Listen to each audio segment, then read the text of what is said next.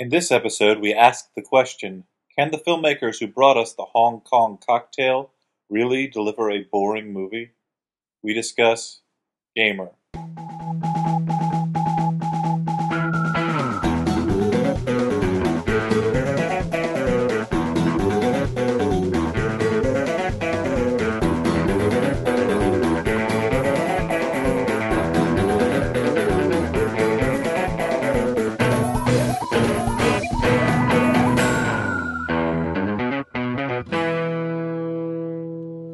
Hey everyone, and welcome to the Flophouse. I'm Dan McCoy. I'm Elliot Kalin. And I'm Matt Koff. Yes, Stuart's away. He just got a promotion at work. So Congratulations, Stuart. You did it. You're living the dream. Yeah, I assume he's doing something relating to that. Going to strip clubs, getting very drunk with other managers, which is, as I understand it, what his job entails. Well, he's the guy who entertains the clients when they're in town. So takes them to strip clubs, whorehouses, snuff films, places where you can kill people for money, underwater casinos, space brothels. Places where you can use a flamethrower on a bear. That's his dream, yeah. Someday he'll open that place and it'll be shut down instantly. Not in Germany. Matt, tell us a little bit about yourself. So we replaced Stuart with another deep-voiced Lothario. Hello. I don't know how... my voice isn't that deep. I mean, I guess... Well, compared to mine it is. I'm like a slide whistle. The top end of the slide whistle. I feel like Dan's is Mr. Deep. You've got like sort of a sleepy voice, though. Like I do. Stuart did. So that... Okay, I'll be the sleepy guy. Yeah. You won't say much. My favorite Jonathan Silverman sitcom. You've already got... The sleepy guy. Matt already has a more memorable hook than I do. Yeah, I was listening to that the other day, how we were trying to think of a hook for you, and one of the ones I suggested was, I'm so sleepy. So Matt is running all the way to the bank with it, and I think he's doing great. Awesome. I don't know why you didn't take that one. You still need a hook. I'm sorry, guys. A doctor hook, if you will. Hey. Well, that may be brought up again during our letters section. Whoa! Hey, I don't know what you're talking about, but sounds 1, good. 2, 3, foreshadowing. But, Trying out new catchphrases. That's Because good. ROCK in the USA was getting a little old. Okay. Yeah, that's a keeper. So, the film that we watched tonight was titled Gamer. You speak the truth. And it starred Gerard Butler. I don't speak French. What's weird is that he's an actor, because it seems pretty clear he was born to be a butler. Or at least to play I don't know if he's played a butler in a single film yet. Yeah. Yeah. He'd be good as a butler. So, for those unfamiliar with Gerard Butler, imagine a less doughy Russell Crowe without the charisma. Wow. Gerard Butler's going to Ouch. cry when he hears that you said that. Well, look, It's true, though. I liked him fine in 300. I did not like the movie that much, but I thought, okay, this guy's solidly holding down the center of this film. But he could not be more absent in this movie. This one, Yeah. I don't think he was involved in it the way he was involved in 300, where I believe he was also writer, director, executive producer of the film. Right. And makeup artist. Sure. But he wasn't. But yeah, I liked 300, and in it I felt he provided the right level of like brio and gusto, and in this he just seems very, sleepy is the right way to put it from what we were talking about before. Like he just seems like he's walking through it, sleepwalking through the movie, not really that interested in being there. Don't blame him because it's not a particularly good movie, but Well, Ellie, do you think that he was doing that for character reasons? Do you think he was doing that because Wait a minute. he plays a video game character who is under the control of a third party, or a except second that party, when actually? when he's released from the control of the third party, and we'll get to that when we do our plot summary. If anything, he is more sleepier and less Yeah. invested in the film. Did I say more sleepier? Yeah. Well, whatever. Anyway, his performance rivals that of Raymond Burr in Godzilla, King of the Monsters, for energy level. And he's like punching people and shooting guns and stuff, but it seems like he's just not interested in it. So, this movie, Yeah. Gamer. basically The Running Man, but Yeah, well- updated for our Second Life World of Warcraft modern lifestyle. Running Man is just about TV, but this is about video games. Allow me to explain, if I can get. I Sure. didn't get to do the plot summary in an earlier episode, so this You will missed make it. Yeah, I know. We're in a dystopian future, as it says in the very beginning in text. It's what does it say? The far future from this moment or something, or many years from this exact moment. Yeah, something like that. And it is the dystopian future. Everyone in the world is obsessed with these 2 video games that are owned entirely by Michael C. Hall, playing the character of Castle. And Not Castle, the crime writer. Yeah. From the TV show Castle. And not Frank Castle, the Punisher from Marvel Comics, title of the same name. Right. Oh, I thought both those things were true, actually. So Oh, no. that clears up a lot of things for me. You were very confused during the course of this movie. Yeah. I thought he was an actual castle. And I was like, why does he look like a human? Why is he talking and moving? Yeah. He should be protecting a princess. Yeah, exactly. I don't know. Well, anyway, Yeah, Castle owns 2 huge video games, Society and Slayer. And in them, what's so amazing about them is that you're not controlling a video game character. Get this. You're controlling a real live person What? who has tiny nanocells in their brain which control their actions. And there's a lot of made-up science to explain why they have nanocells that take over their brains so you can control them. Society is kind of a Second Life type world where everyone stands around in crazy revealing outfits and just kind of dances in a public park and then has sex. Or like they hit each other. And even though they are real-life people in a real-life environment, they still move around like they're in a Sims game. Like a herky-jerky way. Yeah. And society is basically about seeing women's breasts and having dance parties. And having dance parties. It's people dancing and women exposing their breasts and making out with each other. And also one guy dressed as like a priest running around with a bunch of balloons. Yeah. For some reason. I want to know who's controlling that character. Balloon priest. And this game did not seem appealing, but one thing that won me over at first and which didn't last is that they have, balloons popped up next to everybody so you can see what the names of their characters are, and one of them, a guy in a suit riding a Vespa, I think. And it might have been the same guy who had a pig nose on later for no reason.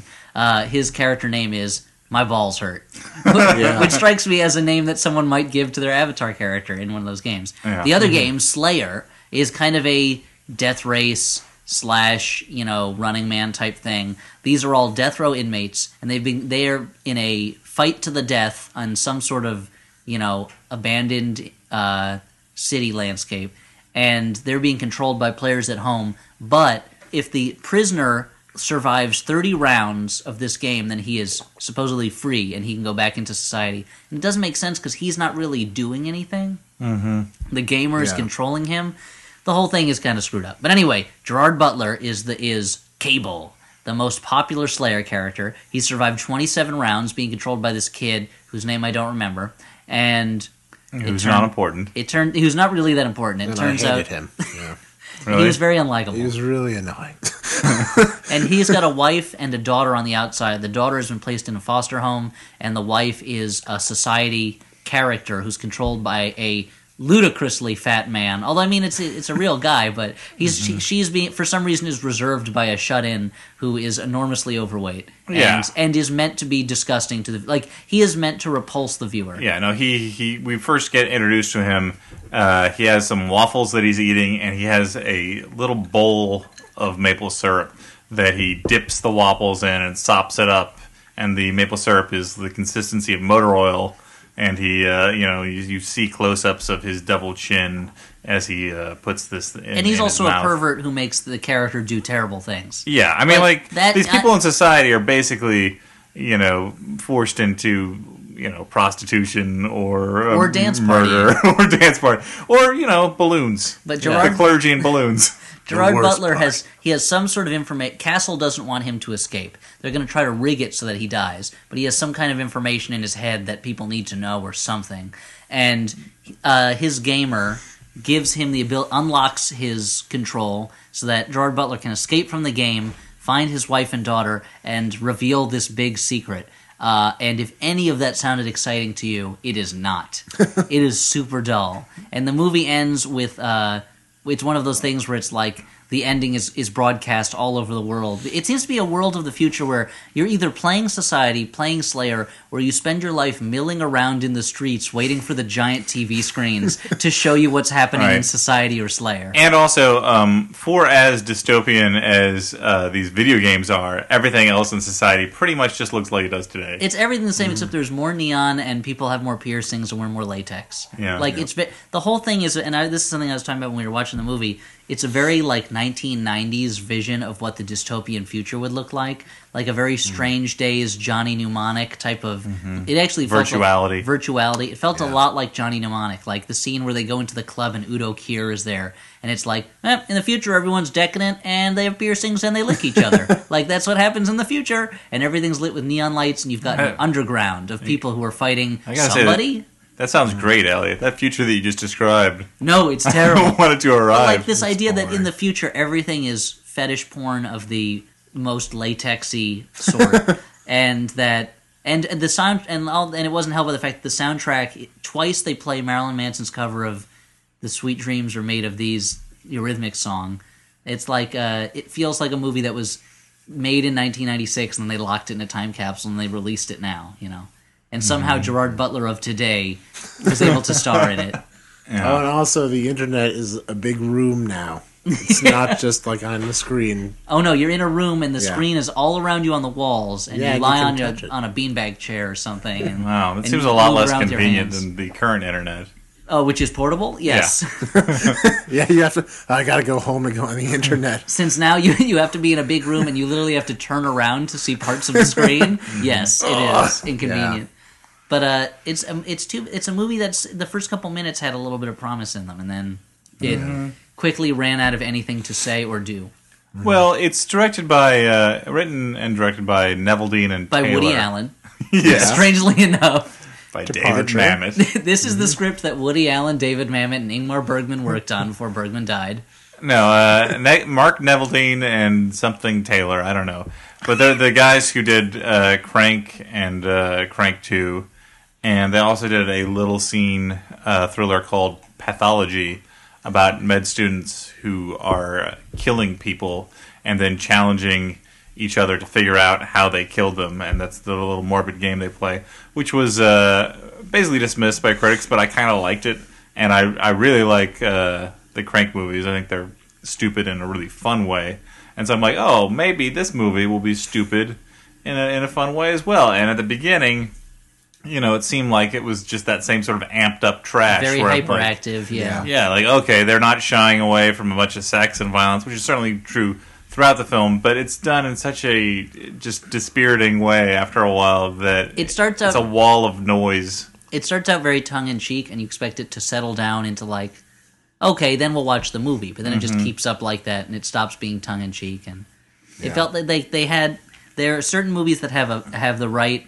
balance between, the commentary on society, in the future life is cheap, but also, this is wrong. But we're still going to provide you with, the cheap thrills that you want in this kind of movie. Some movies strike that balance well, and this one does not.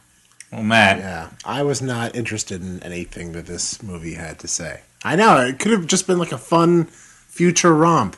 You know what I mean? I haven't seen the Craig movies, but yeah, it's trash, right? It's going to go see some people die. It's going to be great. They're going to be colors. It's going to be awesome. Well, Matt, I'm not sure if you're aware of this, but you can see colors just all around you. I can't see colors. We'll talk about that later. You can see them when you go to see the movies? Yes. It seems like that's a very why I odd love the movies. Form of color blindness. We'll do that after this. We do a vision psychosomaticism podcast, and we'll talk about that there. Well, that's why I'm here. Yeah, I was gonna ask you.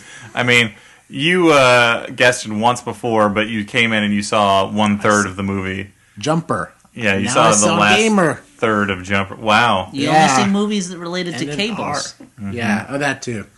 Jumper and get it, and the main character's named Cable. Emmy award-winning writer for The Daily Show with Jon Stewart.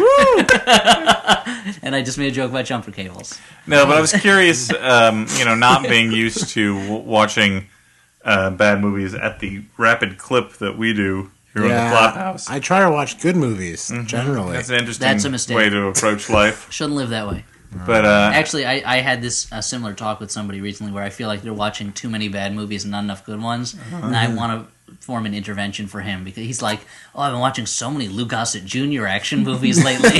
Like, no, you should watch things that you will enjoy legitimately. was this person's name? Did it rhyme with Bluert Blellington? No, this was a different person. But no, I was going to ask, like, how does it feel like coming in on such an assaultive movie for your first full Flophouse experience? I feel like a victim. I feel violated. That's the thing. It's just boring. It's just like, you know what I mean? Less is more, dude. Neville Dean. First of all, look. Anytime that there's like a director and you only see one name for a guy like Mick G. That's right. Well, it says written by Neville Dean / Taylor, directed by Neville Dean / Taylor. Like, they don't use their names. I know, and I'm like, is that one person or like why? Just I don't know. Is it a law firm? Yeah. Which, if it was, I could forgive this movie because they don't know what they're doing. Yeah, no, that's not film is not their specialty. No, personal injury. Yeah, exactly. Torts. But yeah, delicious torts. Living torts. If I'm not interested at the beginning, it's just not going to get any better for me. And I mean, there were things. I'm not going to say this movie was. I liked Michael C. Hall. Michael C. Hall's performance was the one like bright spot in the movie. I felt like he really like gave it. He went so over the top. Yeah, right. For no reason, had a heavy, weird Southern accent, and just is very. He's not apparently. He's unfortunately not in enough of the movie. Like, he's this very like enjoyably flamboyant, like just completely evil character with no gloss of even pretending not to be evil. Right, exactly. And he's really only in like 3 scenes when it cuts down to it. Yeah. And like a couple of sprinkled like moments throughout. No, he knows what movie he's in. And by the way, Michael C. Hall, an alum of my school, my college. Hey, really? Really, I didn't know that. I think the only famous actor to come out of my college. But what other kind of famous people have come out of the college? So when you said famous actor, you meant one famous person. I think cult leader Jim Jones had something to do with my college. Hey, that counts. Yeah, I don't know the specifics, but he founded it. What about like Jeffrey Jones? You can look it up. Jeffrey Jones. He went to your college, right? Cult leader Jeffrey Jones. Yeah. Of the Mom and Dad Save the World cult. Yeah. It's dangerous, that cult.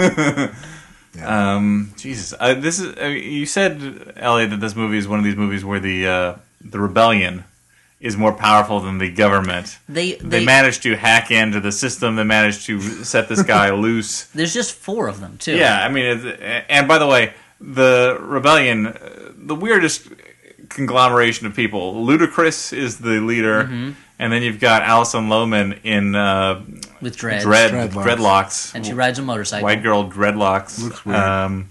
And it's then the future. And then Kira Sedgwick, who is introduced to us as a TV anchor. Well, because she's not part of the underground at first. Yeah, but she sort of comes into it. Yeah, she joins it by the end, and you can tell because she wears a hoodie over her regular clothes instead of the bright yellow Dick Tracy raincoat that she's wearing through the rest of the movie. Yeah, but there's a like a young Asian guy whose name I didn't get. Yeah, he got shot pretty quick. Yeah, well, but it's like these 4 guys 4 people, and I think there was one extra that we saw for a moment playing an arcade game in their headquarters. Yeah, they've got a bunch of old arcade games to show that they're old school hackers. They got Galaga in the background. I wish that they had like gone with that more. Like, I wish that it was less that they gave this speech about like, if everyone's controlled by these things, then we're all slaves to the system. Da da da. But I really wish that it was more like they were angry that the purity of games had been, and I feel like maybe if Stewart had written this movie, that would have been the main thrust. Like, these new games aren't real games. What happened to the purity and the beauty of the old arcade games? Let me show you. Games like Burger Time and the Popeye games and the E.T. for Atari. They're like these games are about working within limits to get to a set goal and overcoming those limits. These new games are like, I wish that had been their philosophical bent instead of in the future everyone loses control of their lives. Great, like that's what happens. Well, that seems like a big theme lately. Dystopian future. This was one of 3 movies that came out last year, just off the top of my head that I can think of, about avatars. Well, Avatar Yeah. Oh, yeah. There's that one. and And- Ravada. And there was this Avatar one. backwards. And there was And the movie. Avanti with Jack Lemmon. And Irma La Deuce. So Avatar, this one. And Surrogates. Which we also talked about maybe watching tonight. And I still kind of maybe want to watch the I think Flophouse. we could still do Surrogates for Flophouse. Yeah. But obviously this is in the zeitgeist. Well, people are And, jumping on the Second Life World of Warcraft bandwagon. Yeah. And what's done, it's the thing though of, and the Simpsons World of Warcraft episode bugged me with this, where it's like, oh my god, people are spending so much time in this game, they're creating their whole other world, and then they extrapolate that to a video game that is far more lifelike and realistic and all-consuming than any of the games that's actually happening with are. And it's like, and I know that they're exaggerating it for dramatic effect, but it gets to a point where it's like, how would you run a game like this? Like, how are these people paying for it? Like, if they're spending this much time in it, like, how do they have jobs to get money to pay for their subscription rates? You know, Which is not. I mean, it reminds me when we did was it Untraceable a long time ago, Right. where it was like this guy has a snuff film website and he's getting 40 million hits. 40 million viewers watching people dying on his site. And it's like, that's crazy. Well, one, how is the server holding up to all this traffic? But but on top of that, like, really 40 million people are sitting at their computers right now watching someone being murdered? Like, it's an unrealistic number. it's a dark commentary on human nature. Dark commentary on crappy writing. And, well, but also, to say nothing of the fact that, as you said, this Second Life, the society game, is basically just a bunch of people hanging out in a plaza dancing. So You gotta really love that to be so invested in it. they've put so much work into this this video game, but apparently the parameters of it are just like it's just a boring party. Yeah. Like, you know? I can understand the appeal of a game like Slayer. I mean, you wouldn't want to really play a game where real people were being murdered, but video games, most of them are about killing things. So you can at least understand the appeal of an action game. But society, I mean, I guess people spend a lot of time on Second Life just wandering around. Well, doing and nothing, likewise, but- like The Sims, which is much even smaller scale, but still to have a real life video game and not have these people just sort of wandering around doing anything you can imagine. I don't know. It just looks like they're in an episode of MTV's The Grind. Yeah. For the whole Yeah, thing. like if you bought that video game, you'd be like, this video game sucks. Nothing's happening in this video game. Unless you just want to watch your character have sex with other characters, which they did a lot of. I guess the implication was that maybe it's just people watching people having sex, but like, But is that like... I don't know that you need a game for that. Also, there's pornography. Yeah, there's live all over video, inside the movie. There's pornography everywhere that's being broadcast all the time. So is this like the first video game that has sex? You know what I mean? Well, like in this universe? I guess this is an alternate world where Leisure Suit Larry was never developed. All right, I there guess you that's go. what it is. Custer's revenge never happened. They would have Yeah. been. That would see. They could have made this movie so much better if there was a prologue where the man who designed the Leisure Suit Larry games is murdered before he's able to make the first game, and that is what diverges this universe from our own. It's an alternate time. It's like Lost. It's an like alternate Lost. timeline. Spoiler alert. Sorry. I didn't watch the season premiere yet, or any of the preceding seasons. Oh, man. We totally effed it up for you. Yeah. Do you guys curse on this? Oh, we fucking curse all the fucking time. Oh, my God. All right. This just opened up a whole world of communication for you. You have an alternate timeline where you curse. There's the clean version of the Flophouse in a separate timeline. In the world where cursing has been outlawed by the government. In the world where Stuart fell into a pond as a small child. This is a movie. It's a movie also that the villain at the end, his plan is like super villainish. It turns out that he's going to use these nanocells to basically take over the minds of everybody in the world. And so the movie jumps from implausibly futuristic to insanely implausibly, just silly. But, I mean, I kind of liked that leap happened. Yeah, I don't know. Maybe if it ultimately, happened- there's, like, better stakes in the sense of the idea of, like, okay, this person has this nanotechnology that, taken to its logical limit, could mind control anyone they wanted, and that's a little more interesting than just another retread of Death Race. However, once that leap was made, you don't believe that one really burly dude With a is knife. going to be able to take him down. You know, you're like, okay, well, he has mind control powers over pretty much anyone. I mean, in the end of the movie, the climax basically comes down to, oh my god, his willpower is greater than I assumed. But it also, the twist, this last thing comes so late in the movie, it's like within the last, like, 8 or 9 minutes, I feel like. So it's almost like the movie's like, this guy's gotta get back to his wife and child, gotta get back to his wife and child. And then the last 10 minutes, like, you don't really care if he gets his wife and child, do you? Well, he's gonna take over the world! Uh-oh! Cable's our last hope. Yeah. I mean, and also, it was one of these situations where, I mean, it's half his willpower and half, like, oh, we gotta have some reason that kid was involved in the movie earlier on. Oh, yeah, that's right. And so he does some hacking. he hacks back in with the aid of Kira Sedgwick and what's-her-face, Alison Lohman, who appear to be helping him hack from, I don't know, an ATM somewhere. It's just a computer kiosk on a street somewhere. But it's one of those movies also where hacking consists of pressing a button that says upload, and that somehow infects the system. And at the end, it's such an anticlimactic ending that, like, Michael C. Hall's employees are watching him fighting Cable, and Cable kills him, and then Cable turns to the employees as they're filing out of the basketball court where this took place, and he says to them, turn it off. Turn off the nanocells. And they go, okay. And then they shut them off, and then they walk. They go, well played. And then they walk out like he's outwitted them by asking them to do it. I didn't see that one coming. I didn't expect you to ask us politely. Actually, either at that point, it has to go one of either ways. You know, like, those people have to be, you know, people that Michael C. Hall has had under his control, and that's the reason why they are willing to, go with Gerard Butler after Michael C. Hall's out of the picture. Like, oh, you've set us free, now we're going to set everyone free. Or they have to be, consumed with the desire to rule the earth themselves and have to be an actual threat rather than being like, oh, okay, sure, you told us to turn it off, Mr. Butler, we'll do it. But it's almost like they don't even seem scared. They just seem like it's like these are his henchmen of the villain. He sends them out to kill people. They know he's going to take over the world, and then when he's killed, they're like, I guess that happens. Can you turn this stuff off? Yeah, I guess so. Anyway.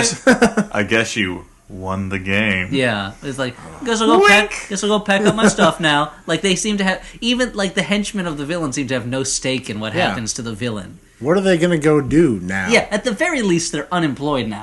I doubt Slayer is going to keep running, or Society. Cable, can you give us a job?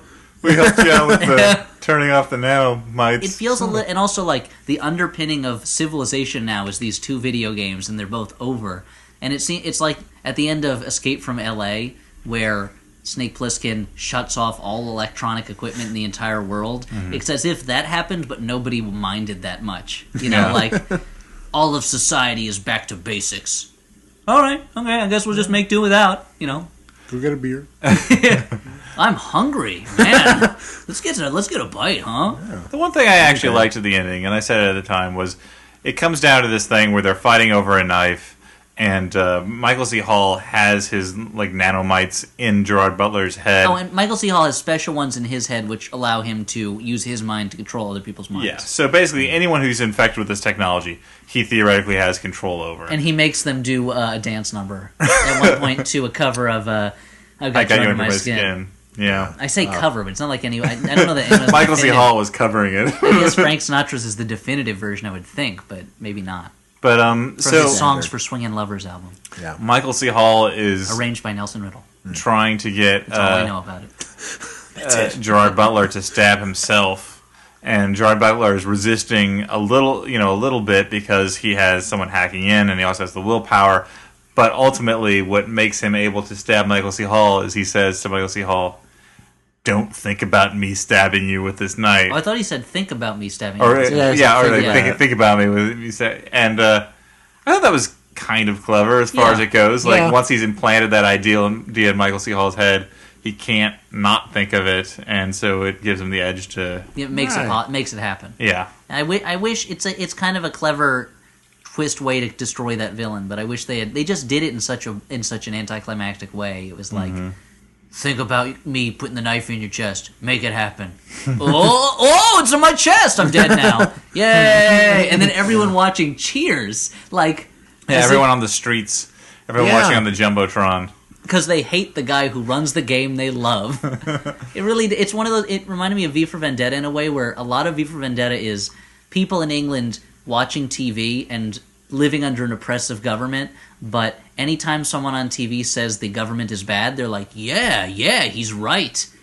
All right, why the fuck do you live under this government? Like, it doesn't make sense that you have an oppressive government that there's 5 policemen and everyone in the country hates them, and yet they are completely unstoppable. Anyway, that's my problem. I don't know. That's one of my several problems with V for Vendetta. That's another podcast. That's a podcast for a different story. Wait, I said it backwards. Hold on. And now you know the rest of the podcast. Yeah. Now, I'd like to pitch my ending to Gamer, which I told to Dan and Matt earlier. Maybe you guys tell me, but I didn't get, I'll pitch it again. Maybe you'll buy it this time. Maybe. He's defeated Michael C. Hall. He's hungry. He and his family go out for a nice steak dinner. Or maybe he gets lamb, some kind of meat. And the waiter delivers the food. They start eating. Waiter comes back and says, "Sir, how is your meal?"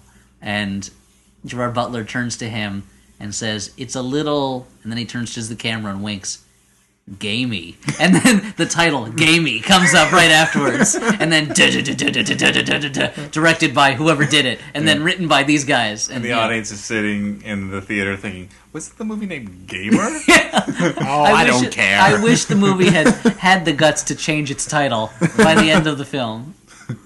And then you opens it up for a sequel where he starts a restaurant. Yeah.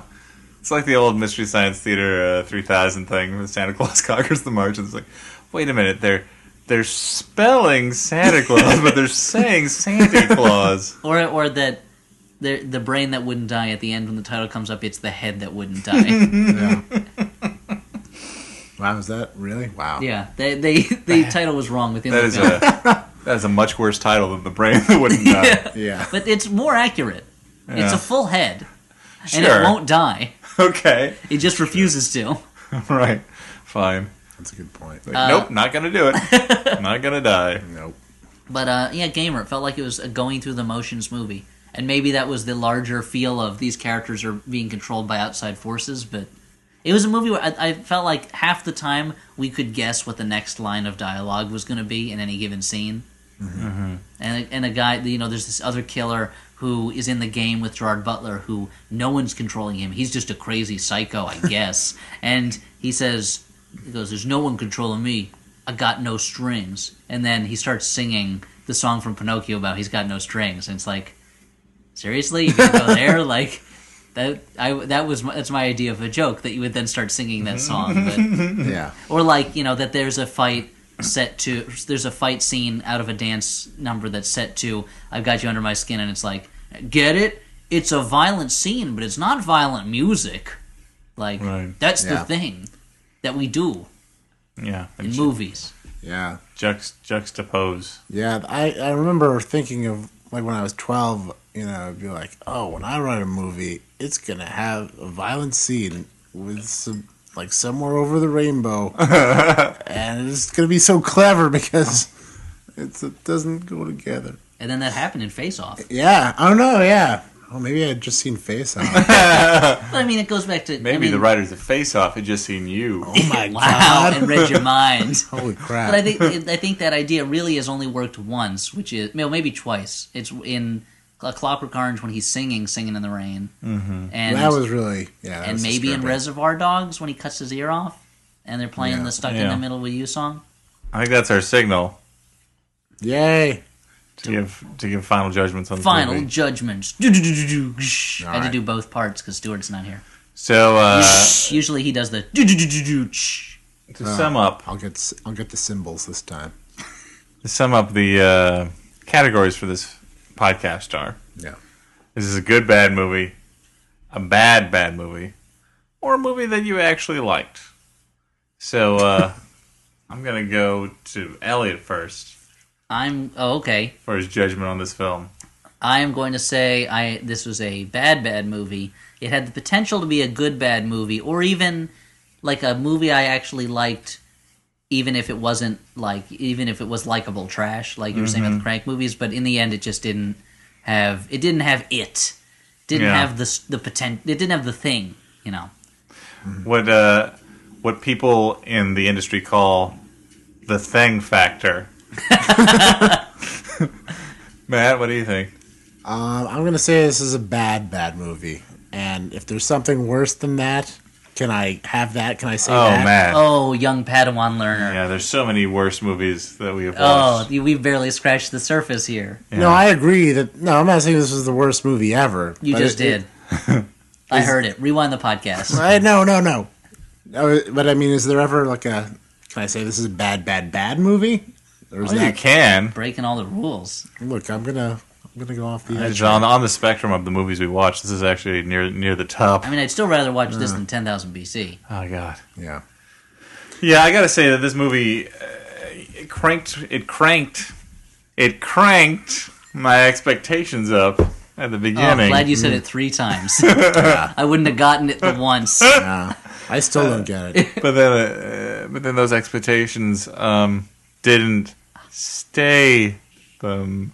That doesn't Wow, it make doesn't sense on the first level. All right. No, but speaking of Statham, like I feel like As we were. I was maybe not, if Jason Statham was the star of this movie, like that would be enough to put it over the top into something that I would have enjoyed. Maybe. Although, I mean, like, I don't know if you... Did you see Death Race, the remake of that? I liked Death Race more than you did. Yeah, I didn't really care for it. Oh, but I think I don't think he was so good in that. But I think if you had someone like that in this who...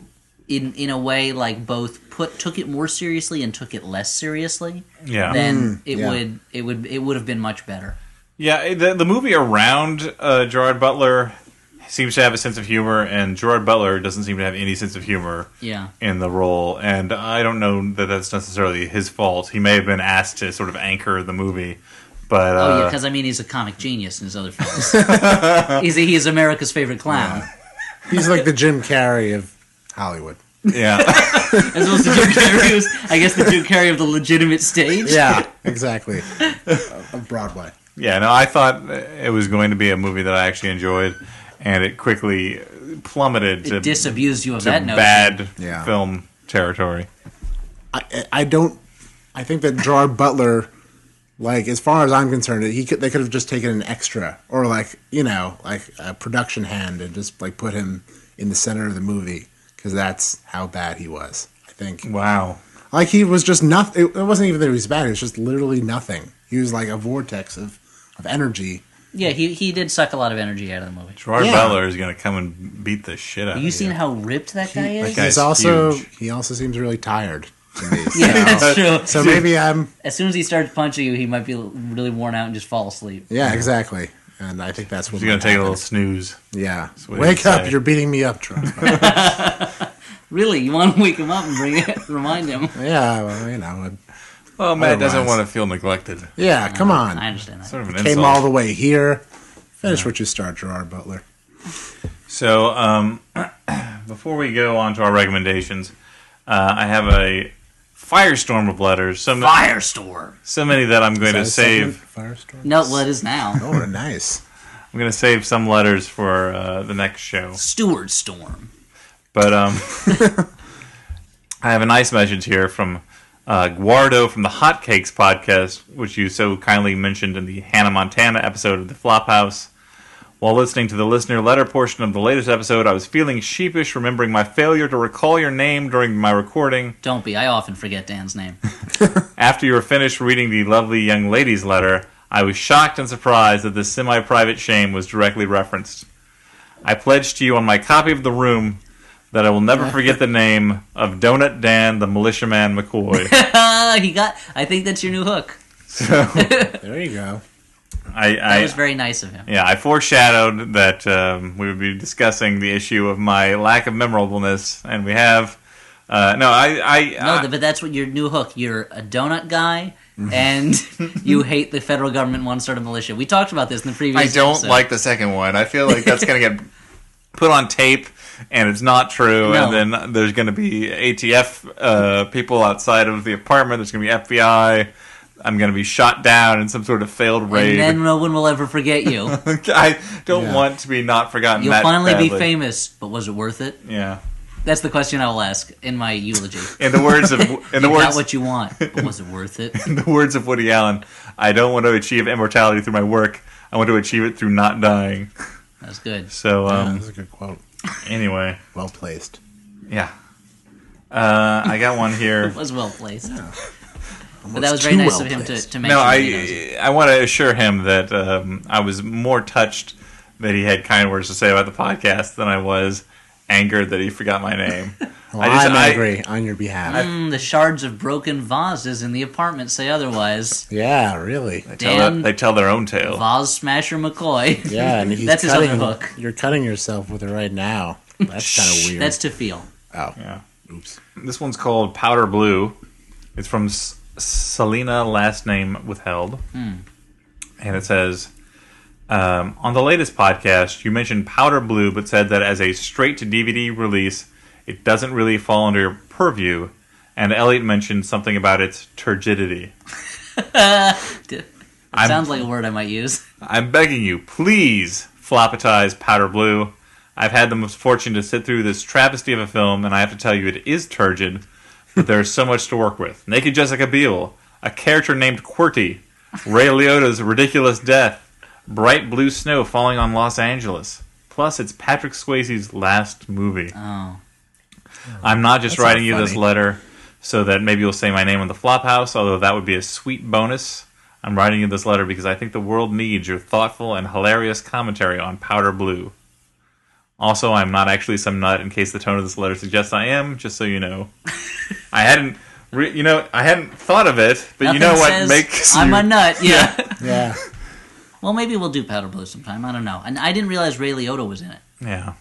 You've had 2 requests for it now. I think we should Do at least put it under consideration. We'll put it on the... Well, we won't table this one. Guys, I say we're doing it. All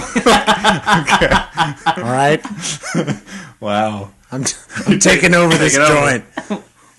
Matt is large and in charge. Yep. So, Those words rhyme for a reason.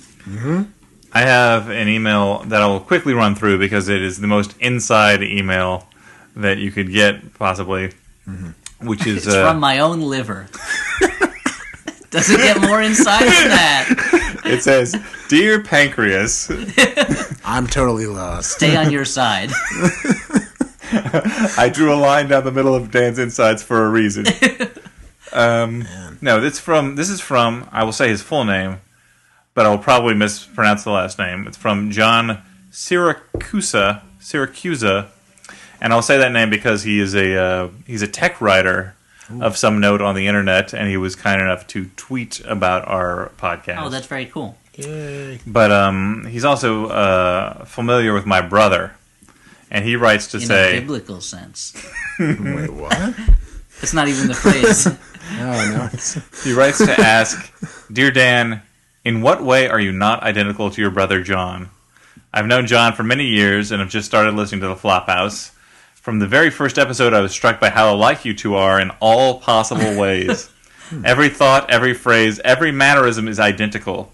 Your literary and pop culture references are the same. Your voices even sound alike, right down to the accent, chemicals, tints, etc. He has a heavy French accent. Wait. I was not aware that I said chemicals and tints in an odd way, but apparently I do. Were You John do a little bit, yeah. to secretly replace you on the show, I probably would not notice. It's unnerving. We would, though. No, we wouldn't. You may take this as a question. This question as an opportunity to distance yourself from John, disparaging him in a forum where he has no ability to reply. Which, to be honest, is probably where I'm going to go after this email is done. He's standing right behind you. Or you could consider this letter a compliment and answer my question by affirming the similarities between yourself and your brother. I heard that you're looking for a hook for your character on the show. This could be it. You could go evil ongoing twin, thing. good twin, partially formed twin brother inside the brain, like the dark half, what? fraternal psychic connection, childhood shared, brutal martial arts training, etc.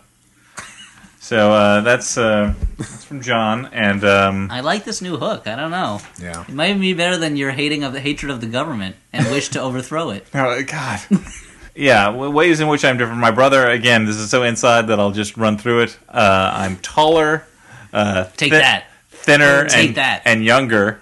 Take that, short, fat, old brother of Dan. So I'm clearly the improved second generation version. McCoy 2.0.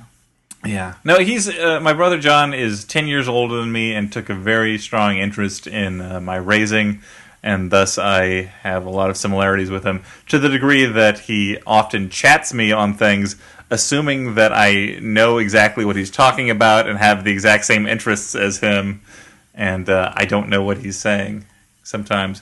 Do you and him ever switch places so that your wives don't know, but you're using each other's wives? Again, I'm taller, thinner, and younger than my brother. Is that a yes or a no? Yeah, you also have the opportunity, since the two of you are gynecologists together. Yeah. I mean, he's been going a little crazy, but... Yeah. I will say that my brother is a math genius, which I am not, although he did not do anything with that math genius. Wasted potential. Yep, that's something that I do have in common with my brother. How do you know you're not a math genius? 7 plus 7. 14? If he did it, I don't know. Times 2. Times 2. 14. Ooh, well, there you go. Wait, okay. I thought you said 7 times 2. No. Wow. Anyway, let's Wow. keep Didn't moving your on. brother come and co-host this with us? 'Cause what does he This do sucks. if he's not a mathematician? He works at Boston College, and he has a freelance design and illustration thing on the side. He did the 9 a.m. meeting website, which is something that... You mean 9ammeeting.com? Yeah, something that Matt Koff and I... You mean NINEAM meeting? No, that's it. I mean Oh, no, the no, it's numeral not. 9, Okay. the letters AM, This is the kind of thing you need to the make word clear. meeting. Yeah, really. .com. Jeez. Is it some kind of porn site? Yes, it is. Yes, everyone check it rush out. there. Early morning office-based porn. You gotta see this porn. It'll get you up in the porning. Oh, wow. Come on, anyone? Okay, well, so this is... I liked it. Thank you. Lastly, this email is titled Dan's Hook, and it's from Marina, and she says, I think Dan's hook should be that he drinks Tuscan whole milk. You could reference it now and again, especially as we occasionally hear the glass clinking in the background.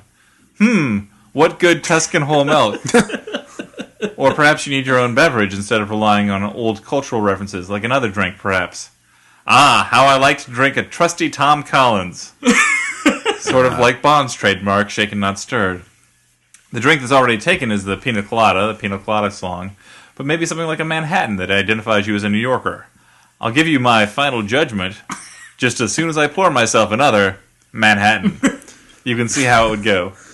So that's from Marina. It's an interesting hook. It's pretty good.